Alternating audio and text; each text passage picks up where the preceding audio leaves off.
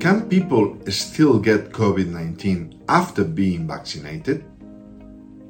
In general, there are several factors to keep in mind.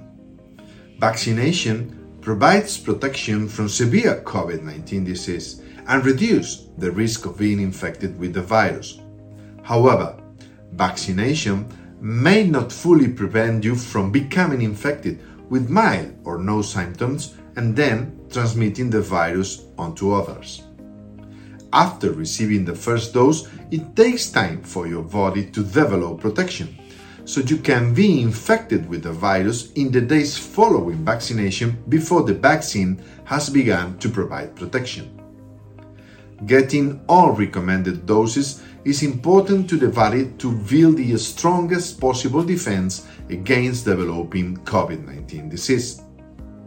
For all these reasons, it is very important that everyone who gets vaccinated still continues to take precautions like physical distancing, using a mask, cleaning hands, and avoiding crowded places.